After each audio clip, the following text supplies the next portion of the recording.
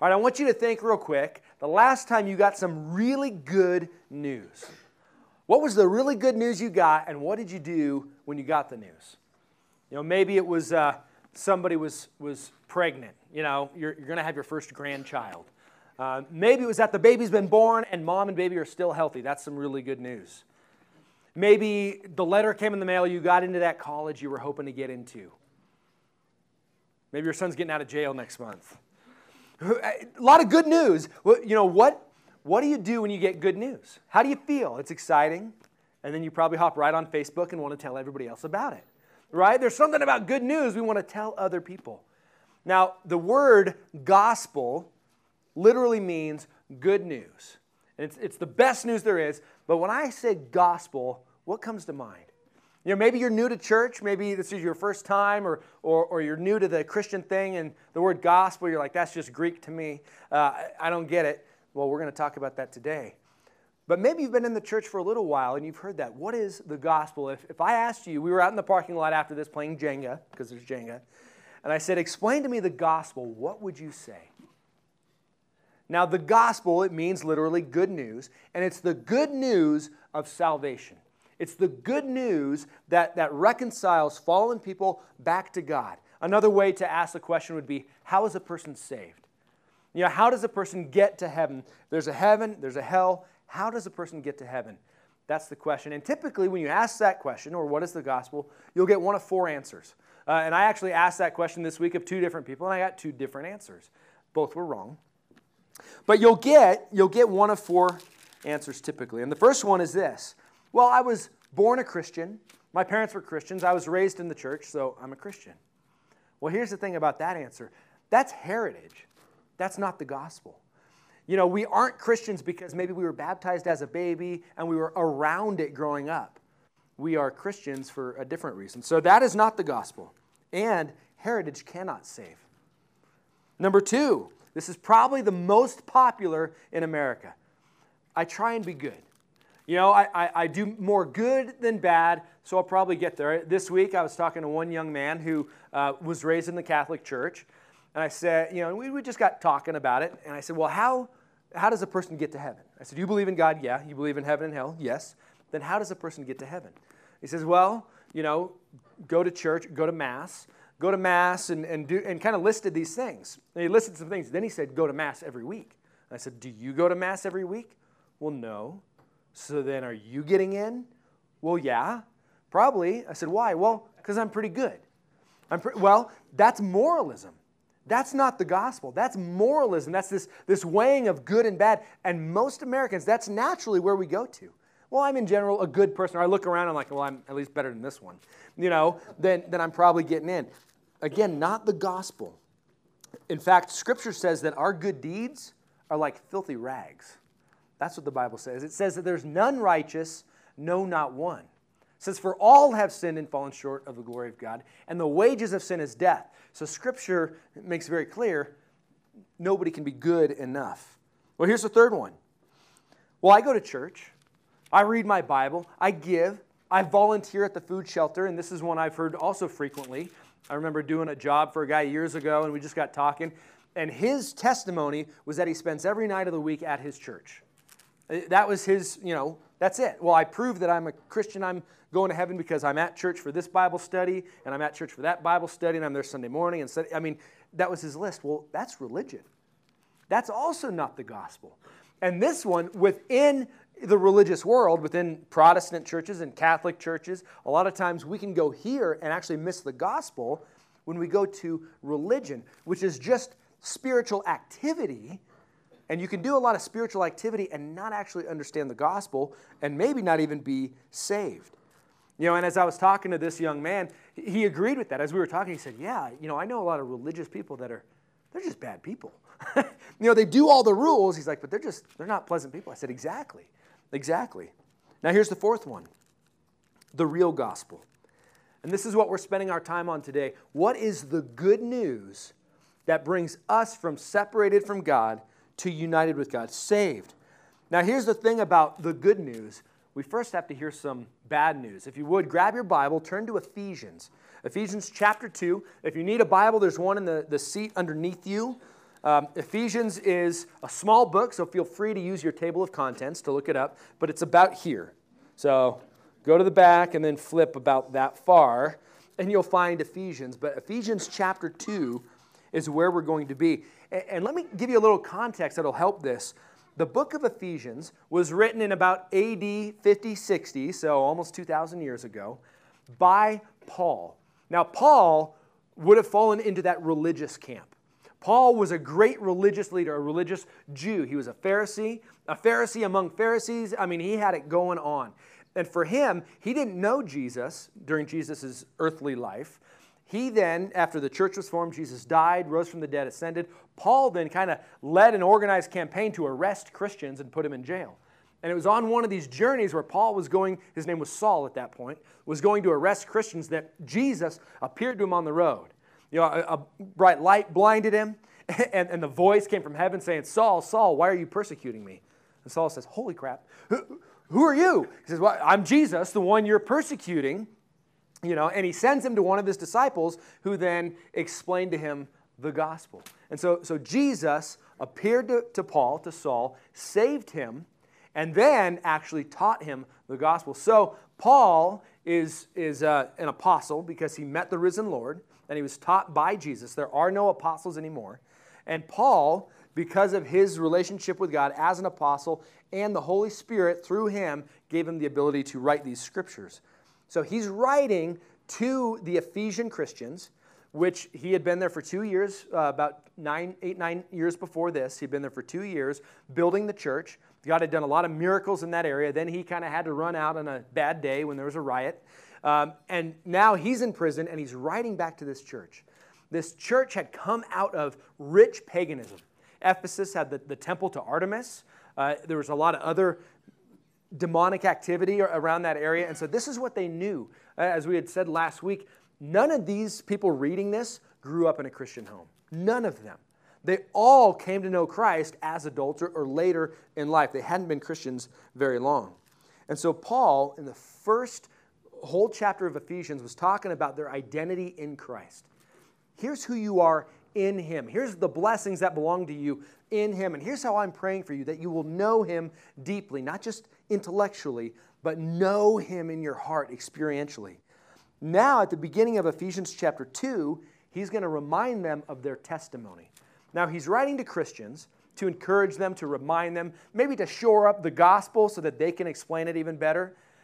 Although he's writing to Christians, this is maybe the best 10 verses in all the Scripture to share the gospel. So if you're wondering, when I asked what's the gospel, and you kind of in your mind went, I don't know, here's the verses. If you have friends that need to know Jesus and you want to tell them, but you don't have the words, pay attention today. These verses will explain the gospel. Let me read Ephesians 2, 1 through 10. And you were dead in the trespasses and sins in which you once walked, following the course of this world, following the prince of the power of the air, the spirit that is now at work in the sons of disobedience, among whom we all once lived in the passions of our flesh, carrying out the desires of the body and the mind, and were by nature children of wrath like the rest of mankind. But God, being rich in mercy, because of the great love with which He loved us, even when we were dead in our trespasses, made us alive together with Christ. By grace you have been saved, and raised us up with Him, and seated us with Him in the heavenly places in Christ Jesus, so that in the coming ages He might show the immeasurable riches of His grace in kindness toward us in Christ Jesus. For by grace you have been saved through faith. And this is not your own doing. It is the gift of God, not as a result of works, so that no one may boast. For we are His workmanship, created in Christ Jesus for good works, which God prepared beforehand that we should walk in them. Here is the gospel. But to share the gospel, to know the gospel, it starts with bad news. And here's the bad news. If you're a note taker, this is your first note. Every person begins life spiritually dead because of sin. Look at verse 1. And you were dead in the trespasses and sins. Dead. Now, this is dead. This isn't like mostly dead.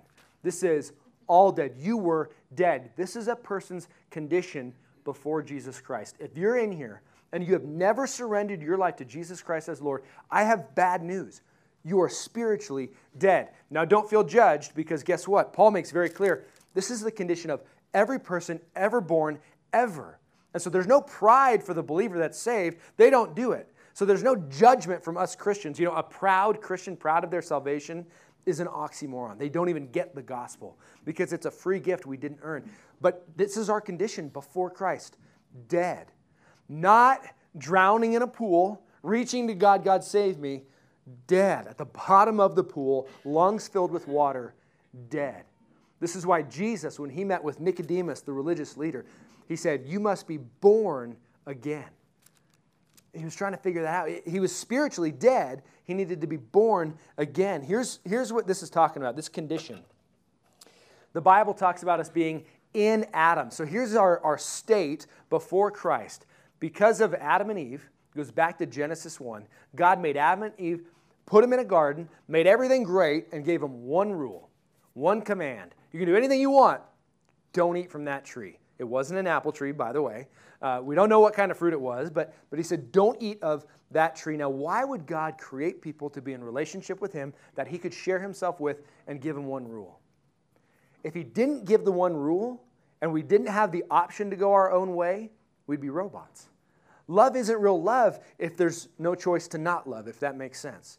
So he had to give them one rule, don't eat from the tree. Well, we know the story. They ate from the tree. And God had told them, the day that you eat of it, you shall surely die. Now, they died physically later, but the moment they ate of it, they died spiritually. And you can read the account of what happens. Their eyes were opened. They recognized their nakedness. They hid from God, whereas they used to walk with him in the garden. Everything changed. We call this the fall. It didn't only change mankind, it actually changed the world. We didn't have goat heads and mosquitoes before that, I'm sure of it. But it changed the world. The world was broken because of sin. And every single person is broken because of sin, because Adam and Eve did it, because your parents did it, and we can blame them. So we're born. That's our heritage. But we can't just sit there and point the finger, because he makes very clear. He says, you were dead in the trespasses and sins in which you once walked. Meaning the course of your life. You lived according to those sins. So we can't just point the finger back. We get to point the finger here. I have also sinned. In Romans 5:12, Paul says it this way. Therefore, just as sin came into the world through one man, and death through sin, and so death spread to all men because all sinned. So no one is without excuse. No one is righteous, the Bible says. We're all sinners. This is our state. And here's why Paul is writing this and making this so clear. Before God intervenes in our lives, we are completely helpless and hopeless. That's what he wants us to understand. That's our state. That's the bad news. Helpless and hopeless. Dead. Dead. And here's what Jesus says about sin elsewhere. He says, truly, truly, I say to you, everyone who commits sin is the slave of sin. So not just dead, but actually held in bondage to sin, which is expressed in three different ways. And so we're going to see that, but Andrew here he's going to be my guinea pig. He's going to be my example. Come on up here and have a seat if you would. Now, he's dead spiritually, but physically he's alive. That's why he could walk up here. So Andrew is representing all of us here as people before Christ. And what do these verses say? It says that you're a slave of sin, but it goes on in verse 2. It says, in which you once walked, following the course of this world. So that's the first entity that holds us in bondage, the world. That's the word cosmos. It's not the universe exactly. It is the world organized against God. Scripture makes very clear that every world system is against God. Now, we've got our American system. You know, there's the Indian system, Chinese. I mean, there's different cultures around the world, and they're very different, but they're united in one thing, against God. They're united in one thing, drawing people away from God. So, the Bible says that we are enslaved to the world, chained. Nothing you can do about it. So we're dead, and we're chained to the world. This is in your notes. Before Christ, we cannot help but follow the world. Again, just think about, what is our world telling us today? What's it telling you? Do what makes you happy. You know, all these other things that it's talking about, there is no such thing as truth. Believe whatever you want. You know, what's true for you can be true for you and not for me, which we know that makes zero sense. You know, you can't believe that you can breathe underwater and go jump in. I mean, you're going to drown. There is absolute truth. So the world leads us astray, and before Christ, we have this veil over our hearts and our minds where we just kind of naturally follow the world and don't really even get it. So again, there's no judgment from the Christian to the non-Christian of, oh, you're so blind. They're veiled. They can't see. The course of the world is binding us and leading us astray. Listen to this, 1 Corinthians 3, it's on the screen. It says, let no one deceive himself. If anyone among you thinks that he is wise in this age, let him become a fool, that he may become wise. For the wisdom of this world is folly with God. Whatever the world is telling you to do, it's probably wrong. It's that simple. Look at the flow of where culture, society, if you're in school, look around at all your peers, where are all of them going? You should probably just turn and go the opposite direction almost every time, because the world is against God. But here's the bad news. It's even worse than that. Look at verse 2 still. In which you once walked, following the course of this world, following the prince of the power of the air, the spirit that is now at work among the sons of disobedience. So here's our second chain, our second enslavement.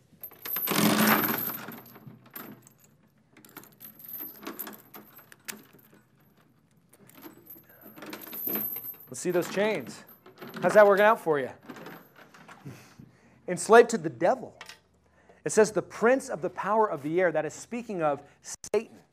Satan is very, very real. You know, the Bible doesn't talk a lot about his origins, but it looks like, from a couple passages in the Old Testament, that sometime between creation, that seventh day, and the fall of Adam and Eve, Satan, who was a great angel, who was one of the top angels, rebelled against God and led a third of the hosts of the heavenly realms, a third of the angels, away from God. That's what it looks like. Again, we don't know all those details, but Satan, a very powerful, maybe the most powerful other than God, set his eyes on God's throne, and so God kicked him out of heaven. Fallen angels, spirits, demons. This is in your notes. Before Christ, we cannot help but follow Satan. In 1 Corinthians 10:20, it's written that whoever is sacrificing to an idol is actually sacrificing to a demon.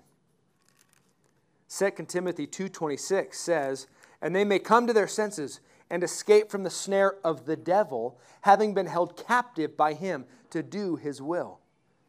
So behind this world system is the devil, is Satan. Now, this isn't an excuse. You know, we're not looking for a devil behind every bush, but every false religion has demonic activity behind it. That's what Scripture teaches. It's a deception, a deceiving. Even look back in Genesis, you see Moses. When Moses came in Exodus, when he led the people out of Egypt, Moses came and did miracles. Well, the Pharaoh brought his magicians in. They did miracles too. Now, theirs weren't as good, but they had the power of the devil also. And here, this Ephesian church, these Ephesian Christians had been in a culture where they saw this kind of power. They saw spirits behind everything, and they were cursing and they were casting. I mean, this stuff was real. So these Christians who came to know Christ in Ephesus, we've talked about this before, when they came to know Christ, they took their magic books and burned them. A value of about $6 million if we translated it to now. It was a big deal. So it's talking about we were all enslaved to the devil, just going his way and didn't even know it. Now back then, there was no such thing as an atheist until maybe a couple hundred years ago. Everybody understood there was a God. There were gods. It was just a question of what and who. But back then, you know, demons were much more active. Now, I think Satan, at least in this culture, has changed his tactic a little bit. Maybe you've seen the movie, and Kaiser Soze, who says the greatest trick the devil ever played was convincing the world he didn't exist. I mean, this is why so many of us Americans have gone astray, because we deny the spiritual realm, and now we're following Satan and don't even know it. That's the second chain. Again, no pride for us as believers. This is where we all were, but it gets even worse.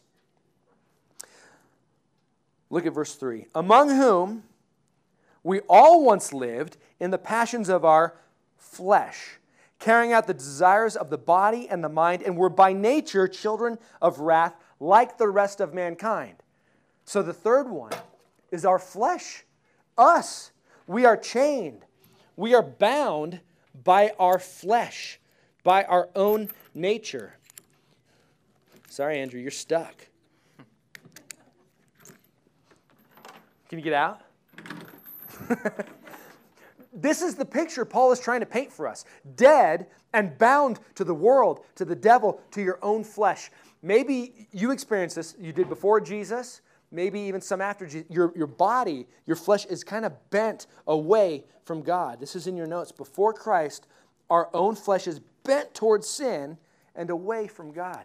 You may think, if only you locked yourself in a cave in the middle of nowhere with no other people around, no access to the world, no TV, no internet, you'd be okay. The problem is you'd be trapping your sin in with you because you're still there and you're the problem.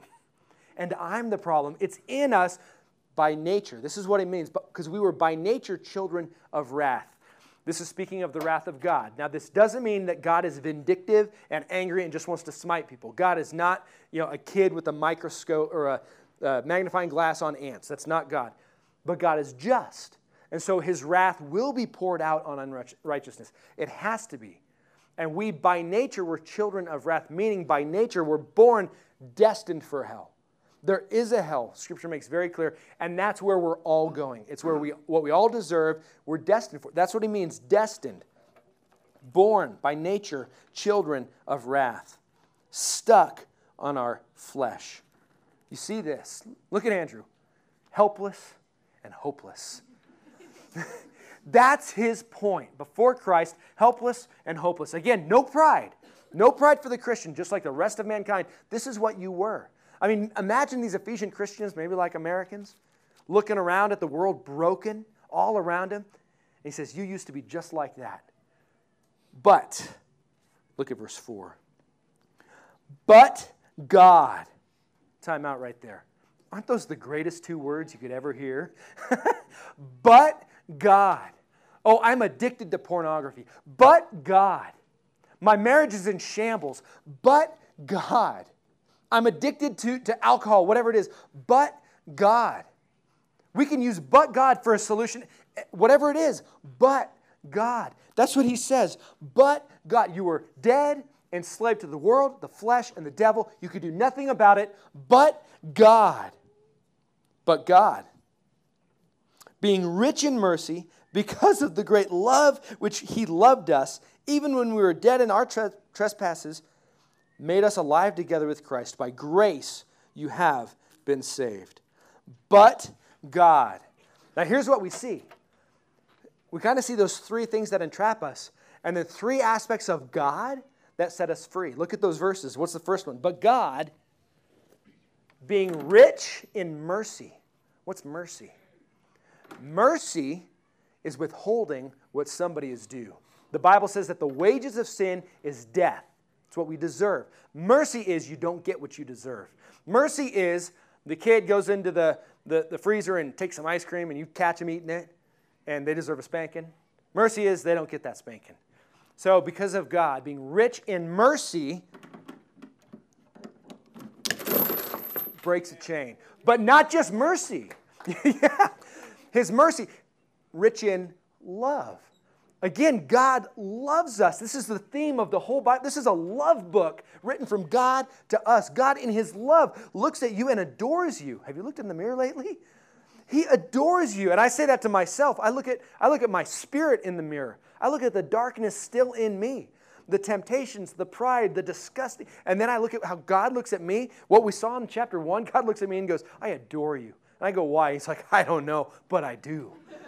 He loves us. In his love, he chose to send his son to die on the cross in our place to set us free. Let's see if we can't break another chain. Nope. Let's try this one. Man, you're stuck. There we go. Broke that chain. Because of his love, he breaks the next. You're fine. His mercy, his love, and one more thing. By grace you have been saved. What's grace? Grace is being given what you didn't earn, being given what you didn't deserve. The kid that got the ice cream that deserves a spanking instead doesn't get the spanking, and you give him some popcorn. That's great. You know, that's kind of weird, but it's two sides of the same coin. We are given grace. God, in his grace, wants to give us a relationship with him. He wants to forgive us of our sins. We don't deserve it. He wants to bring us into a relationship with him. We don't deserve it. He adopts us as his sons and daughters. We don't deserve it. He gives us an inheritance in him, eternity in heaven, not hell. We don't deserve it. So in his grace, he breaks that last chain. I guess you're going to need to unlock that last lock, though. The chain is broken. God, when we were dead, makes us alive, sets us free because of his grace, his mercy, and his love. But God, this is in your notes, raises the dead to life and sets us free because of his love, grace, and mercy. But God. But here's the thing about that grace. It's not just the grace of forgiveness. It doesn't just give you the get out of hell free card. That's not grace. That's part of it. But what's he say here? Look on at verse 6. By grace you have been saved, that's verse 5, and raised us up with him and seated us with him in the heavenly places in Christ Jesus, so that in the coming ages he might show the immeasurable riches of his grace in kindness toward us in Christ Jesus. Meaning, eternal life starts now, and he saves us so that forever he can pour out more gifts on us. That's ridiculous.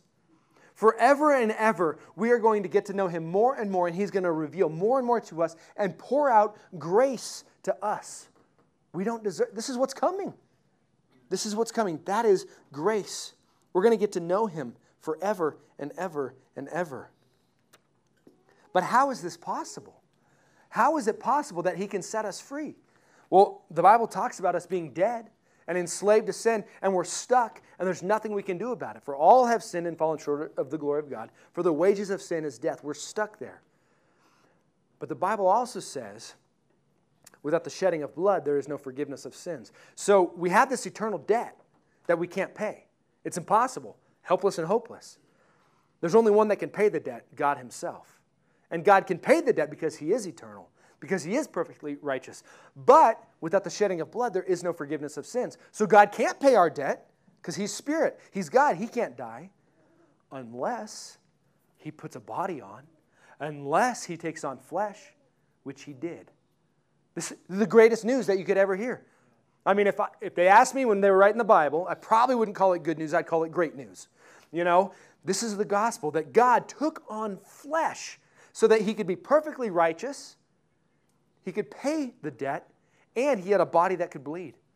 And without the shedding of blood, there is no forgiveness of sins. And so Jesus, perfect, Jesus, fully God, fully man, had the righteousness and authority to pay the debt, and the flesh to be broken as payment for our sin. And let me add to that, the love and willingness to do it. He went through that for us to set us free. That's the gospel. Do you know anybody that needs to hear this good news? Are you in here today, and maybe this is the first time you've understood this? You can be free today. All this can happen to you today. And maybe now you have the words to go share it with somebody else that they could be free. But what's our part? Well, look at verse 8. For by grace you have been saved through faith. And this is not your own doing. It's the gift of God, not as a result of works, so that no one may boast. He's very clear. Works has nothing to do with it. It is by faith. By faith. Faith is belief. That's what faith means. Belief. Faith is not a work. I would say faith is like Andrew lifting up his arm for the chain to be broken. That's it. You know, if I went to break the chain, he's like, what? You know what I mean? And that's what people do. I'm going to do it my own way. No, I'm just going to struggle with these chains. I'll figure it out. Faith is just going, yep, I accept. Cut these chains. Thank you. Faith. The means by which we receive this free gift of life is faith. Remember John 3:16, for God so loved the world that he gave his only Son, that whoever believes in him will not perish, but have eternal life. Belief. God came in flesh, died on the cross for us, rose from the dead, and through his deeds, you can be set free. That's the gospel. That's the good news. Faith is a confident trust and reliance upon Christ Jesus, and is the only means by which one can obtain salvation. The only means. Now go back real quick to moralism and religion. Be good. Do spiritual or religious activity. Well, let's look at verse 10. For we are his workmanship, created in Christ Jesus for good works, which God prepared beforehand that we should walk in them. We are saved by grace. We are created new. We are born again. We are taken from spiritually dead to spiritually alive, not just to get our, go to heaven free card, not just to be forgiven, but because he has a plan to do great things in and through us. We are his workmanship. This means masterpiece. That's what that means.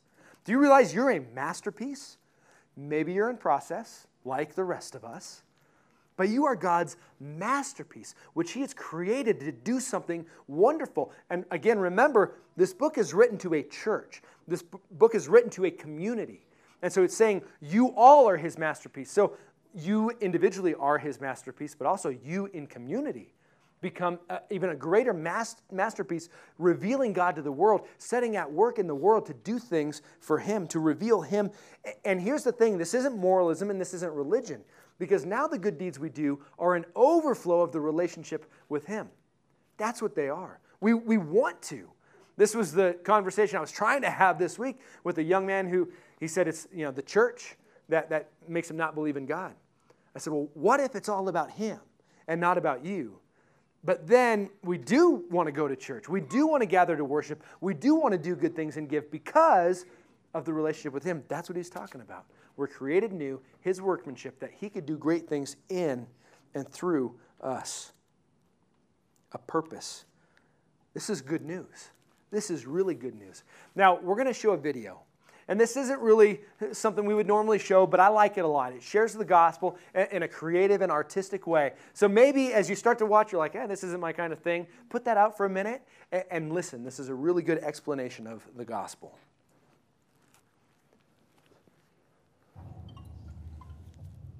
It's the full story of life crushed into 4 minutes. The entirety of humanity in the palm of your hand, crushed into one sentence. Listen, it's intense, right? God, our sins, paying everyone life. The greatest story ever told that's hardly ever told, God. Yes, God, the maker and giver of life. And by life, I mean any and all manner and substance, seen and unseen, what can and can't be touched, thoughts, image, emotions, love, atoms, and oceans, God. All of it is handiwork, one of which is masterpiece, made so uniquely that angels look curiously. The one thing in creation that was made with his imagery, the concept so cold. It's the reason I stay bold, how God breathed in a man and he became a living soul. Formed with the intent of being infinitely, intimately fond. Creator and creation held an eternal bond. And it was placed in perfect paradise till something went wrong. A species got deceived and started lusting for his job, an odd list of complaints. As if the system ain't working, and used that same breath he graciously gave us to curse him. And that sin seed spread through our soul's genome. And by nature of your nature, your species, you participated in the mutiny. Yes, our sins. It's nature inherited. Black in the human heart, it was over before it started. Deceived from day one and led away by our own lust. There's not a religion in the world that doesn't agree that something's wrong with us. The question is, what is it? And how do we fix it? Are we eternally separated from a God that may or may not have existed? But that's another subject. Let's keep grinding. Besides trying to prove God is like deep in a lion, homie. It don't need your help. Just unlock the cage. Let's move on how our debt can be paid. Short and sweet. The problem is sin. Yes, sin. It's a cancer, an asthma, choking out our life force, forcing separation from a perfect and holy God. And the only way to get back is to get back to perfection with silly us. Trying to pass the course of life without referring to a syllabus. This is us. Keep up your good deeds. Chant, pray, meditate. But all of that, of course, is spraying cologne on a corpse. Or you could choose to ignore it as if something don't stink. It's like stepping in dog poop and refusing to wipe your shoe, but all of that ends with how good is good enough. Take your silly list of good deeds and line them up against perfection. Good luck. That's life past your pay grade. The cost of your soul, you ain't got a big enough piggy bank, but you could give it a shot. But I suggest you throw away the list, because even your good acts are an extension of your selfishness. But here's where it gets interesting. I hope you're closely listening. Please don't get it twisted. It's what makes our faith unique. Here's what God says is part A of the gospel. You can't fix yourself. Quit trying. It's impossible. Sin brings death. Give God his breath back. You owe him. Eternally separated. And the only way to fix it is someone die in your place. And that someone gotta be perfect, or the payment ain't permanent. So if and when you find a perfect person, get him or her to willingly trade their perfection for your sin and death in.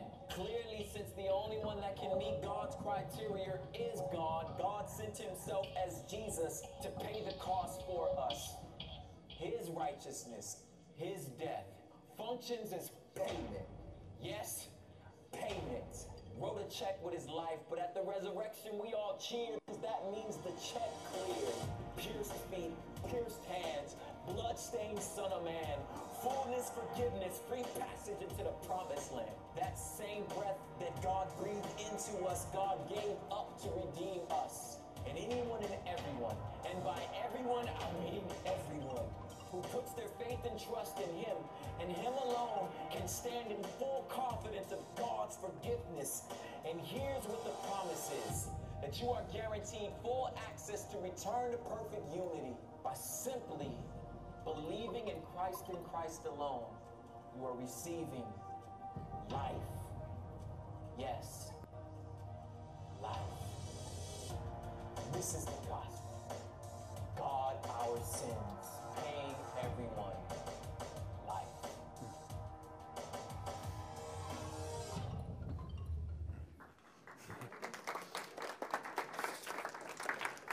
You know, we're going to close in worship, and as we do, if you're in here and you've never given your life to Jesus as Lord, if you've heard this for the first